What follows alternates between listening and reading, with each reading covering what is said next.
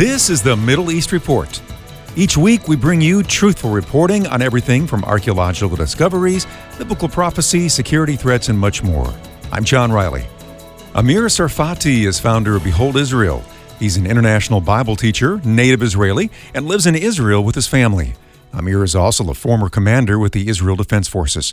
During a recent Middle East update, he offered these observations regarding the upcoming U.S. election. I'm looking at the elections in America, and I'm seeing that as a way to tell me whether God is extending more mercies and grace over America. And remember, it's not just America. It will have that ripple effect all around the world. The Iranians, they're watching President Trump's support in the public.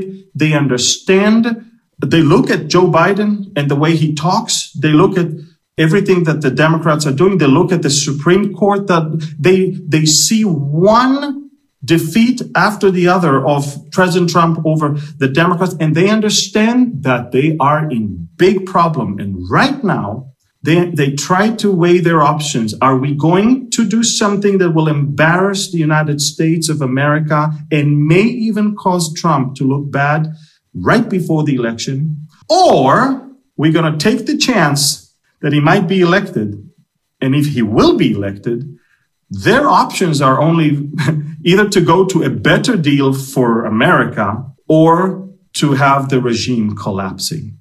So we're talking about a major effort of the Iranians right now to somehow create something big in the Middle East in order to embarrass President Trump, to embarrass the Israelis, to embarrass all the countries around.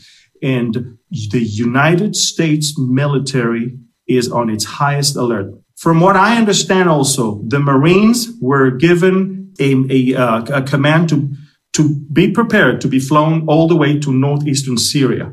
And because that's where the U.S. forces are located right now. They've been pulled out of Iraq to northeastern Syria. Everyone in the Middle East, whether it's the Iranians or the Saudis, the Israelis even, and the others, they're all waiting to see who is going to sit in the Oval Office in January of 2021. For the good people in the Middle East, President Trump is what they want.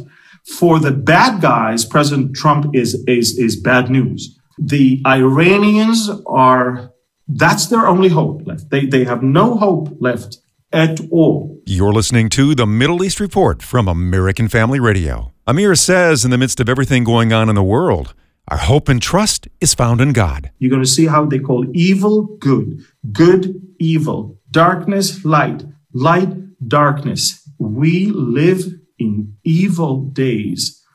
And God is saying to us through his word, it's not even my word, of course, he says, redeem the time. The situation in the Middle East is explosive right now. On one hand, we have peace treaties and we have Israel getting stronger and more secure and safe and prosperous, which is exactly what we need for Ezekiel's prophecy to be fulfilled.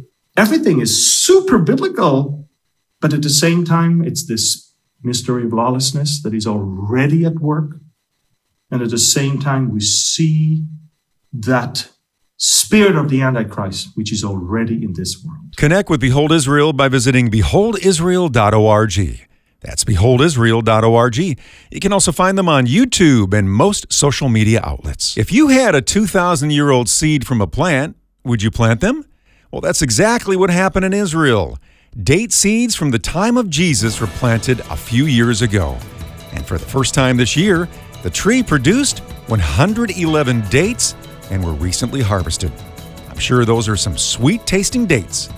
That's the Middle East Report from American Family Radio, providing you with truthful reporting on what's happening in Israel and the Middle East. I'm John Riley.